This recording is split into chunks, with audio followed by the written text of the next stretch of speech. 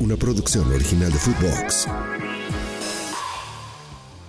¿Qué pasó, hijos? Felipe Morales, el Franco del Fut. Bienvenidos a Que No Te La Sabes. Si ya nos escuchabas, ahora también nos puedes ver a través de YouTube. Estamos de estreno, mi hermano, y lo vamos a hacer como los grandes, con unos personajes que van a dividir la polémica. Vamos a agarrarnos a madrazos. Vamos a empezar a definir aquí quién es el mejor portero de la historia, Paco Ochoa o el Brody Jorge Campos. Es por eso que te voy a contar las 17 cosas más curiosas, más cagadas, más prohibidas, más incómodas, tanto de uno como de otro, aquí en A Que No Te La Sabes. Bienvenido, hijo, pásale.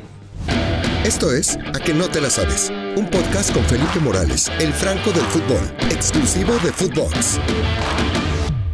Uno, la primera cosa que debes de saber de el Brody Jorge Campos, esta me la contó en cortito el emperador Claudio Suárez. Alguna vez me dijo que estaban en un partido internacional de la selección mexicana y en la tribuna estaba Nelson Mandela. Güey, Nelson Mandela pidió conocer a Campos y bajar al vestidor para estrecharle la mano. Dijo, yo quiero conocer a este Brody, ¿no? Entonces, a partir de ahí se fue forjando una leyenda, porque a Campos no lo conocen localmente, lo conocen, güey, internacionalmente, y eso lo comprobó. A Que No Te La Sabes.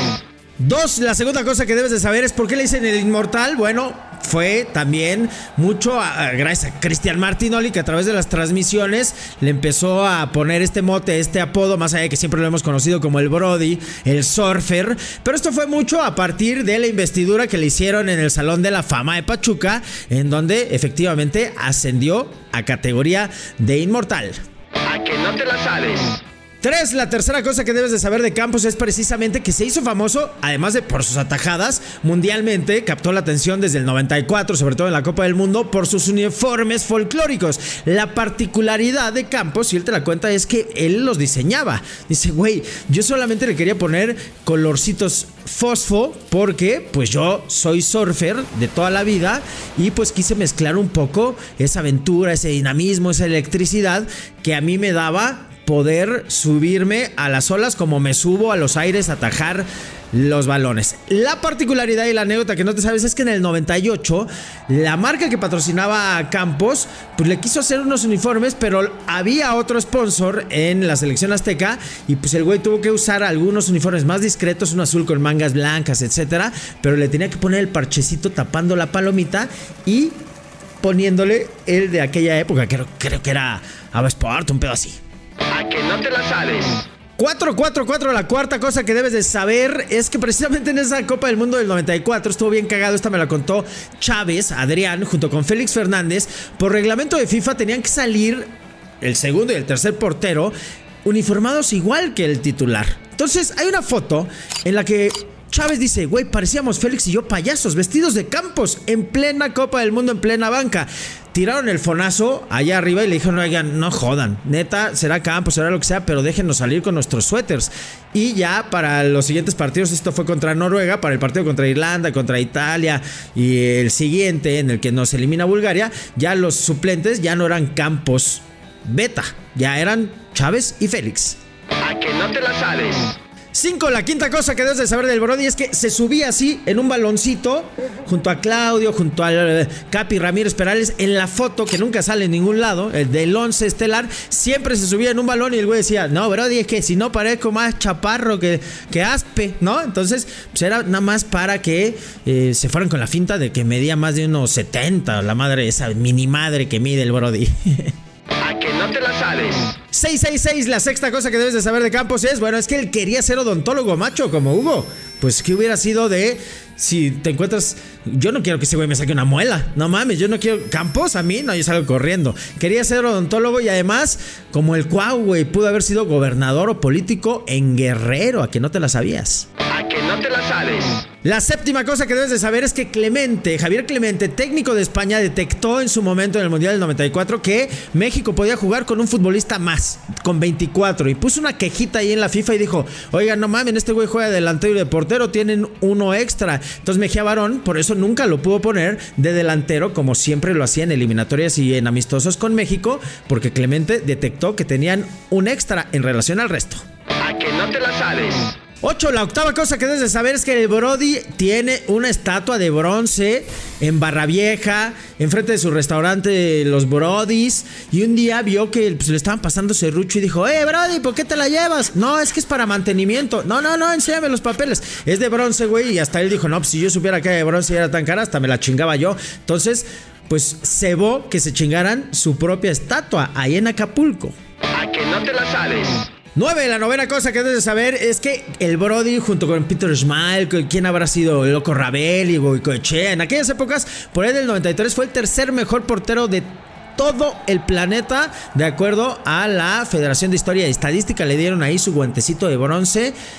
Y sin internet. Imagínate lo que hubiera sido Campos con internet, güey. No. La estaba despedazando y rompiendo en aquella época. El tercer mejor portero del mundo. A que no te la sabes. Y ahora sí nos vamos a ir con las de Memo Ochoa para compensar un poquito. Yo siento que está un poco cargada para el lado del Brody. Tú vas a definir si para Paco Memo, pero los americanistas seguramente van a salir avante. Lo que les tengo que contar es que la primera cosa que deben de saber es que Memo Ochoa no le va a la América, güey. ¿Tú sabes a quién le va Memo? Le va al Atlas, efectivamente. Este güey era de Guadalajara, o sea, iba con su papá a los partidos. Es más, su ídolo es Robert Dante Siboldi, porque era el atajador de los Zorros en aquella época.